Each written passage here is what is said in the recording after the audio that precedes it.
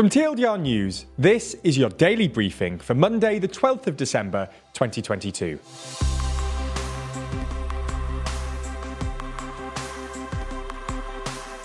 Good afternoon. In today's Spotlight story, we run through the accusations of corruption within the EU Parliament.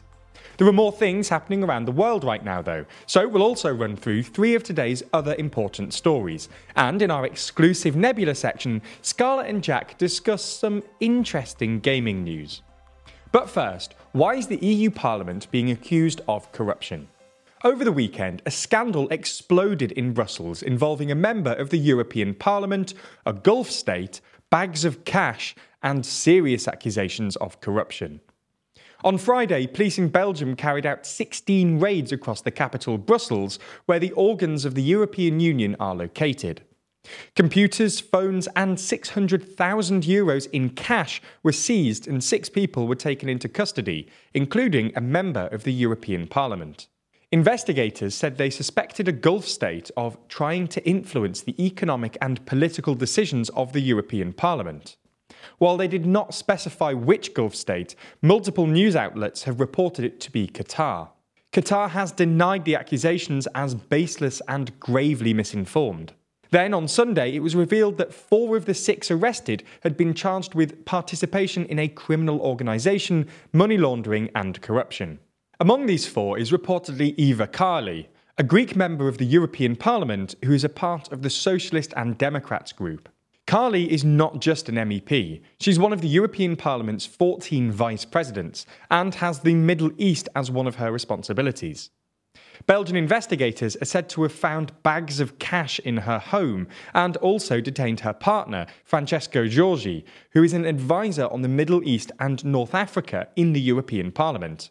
Giorgi is the founder of an NGO called Fight Impunity, which appears to be central in the case.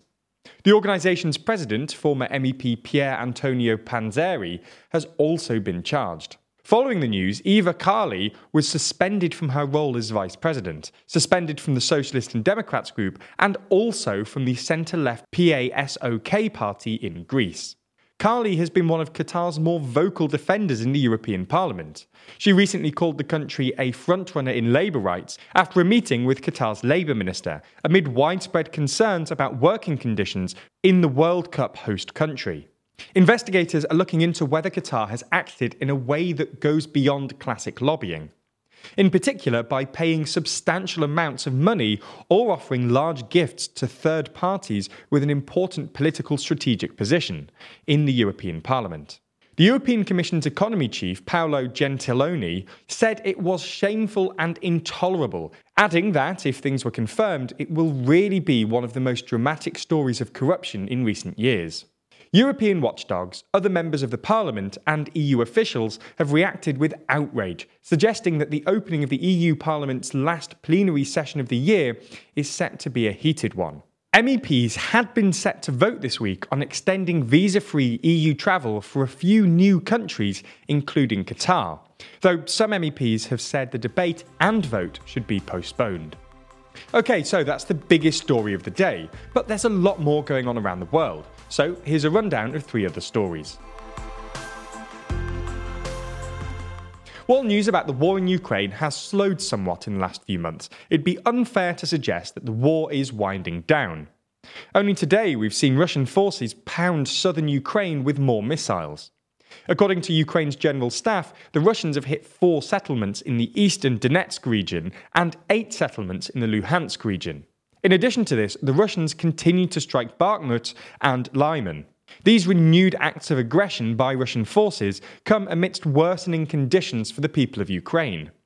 Millions of people across the country are still without power, which is particularly difficult right now considering the new wintry sub-zero conditions. It appears that Putin may be trying to use worsening weather conditions to his advantage. On Saturday, it was reported that Iranian-made drones hit energy infrastructure in Odessa. For their part, Ukrainian authorities are desperately trying to repair the damage done to energy infrastructure. There's more on the way, but be sure to subscribe and ring the bell to make the daily briefing part of your daily routine, or just search for us on your podcast app to listen along. The US midterm elections and the associated political fallout has dominated US news since it took place in early November. The battle for control of the Senate has been particularly drawn out because, firstly, it was so close, and secondly, because one of the key seats, Georgia, went to a drawn-out runoff election which only concluded in early December. Ultimately, following the result in Georgia, the Democrats held the Senate, increasing their number of seats from 50 to 51. Today, it seems this has been reduced back to 50, following news that Senator Kristen Sinema has signalled her intent to leave the Democrats only 4 years after being elected. She's argued that she will fight what she calls the broken partisan system. As such, Sinema will sit as an independent. Ultimately, the Democrats still maintain control of the Senate, because if there's ever a tie in the 100-seat chamber, the Democrat Vice President Kamala Harris has the casting vote.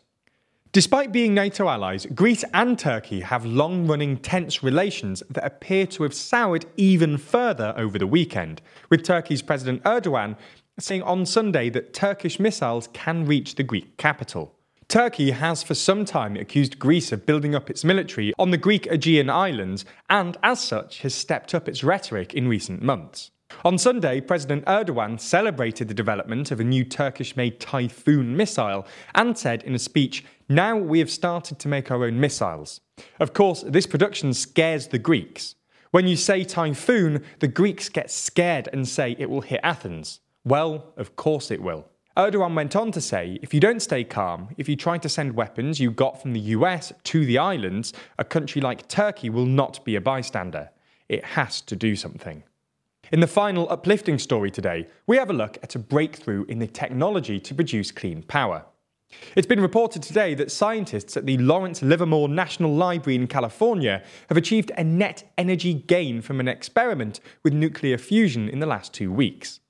While power has been generated using nuclear fusion in the past, the reaction has always taken more energy than it is produced. If future experiments continue to prove successful, nuclear fusion could give us a way to produce electricity without emitting any carbon or any long-lived radioactive waste. It should be noted, though, that while today's news of a successful reaction is good, the prospects of nuclear fusion power stations are still decades away.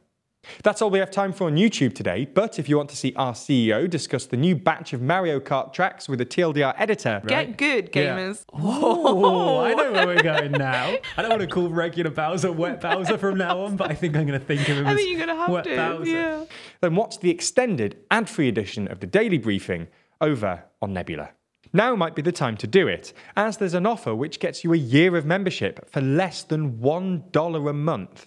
That's huge because Nebula subscribers not only get everything you've already watched ad-free, but also an extended edition of the show every single day, available to watch on Nebula or stream on your podcast app of choice.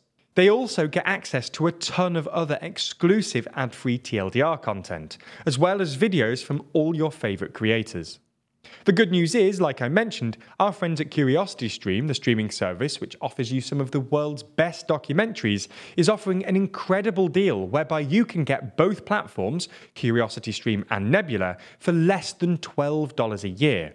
That's all the documentaries you could want on CuriosityStream, and then more TLDR content on Nebula, including the extended briefing, other full exclusive TLDR videos, and it's always ad-free. Click the link below to get both services for less than $1 a month, a deal which doesn't last long, and support the channel.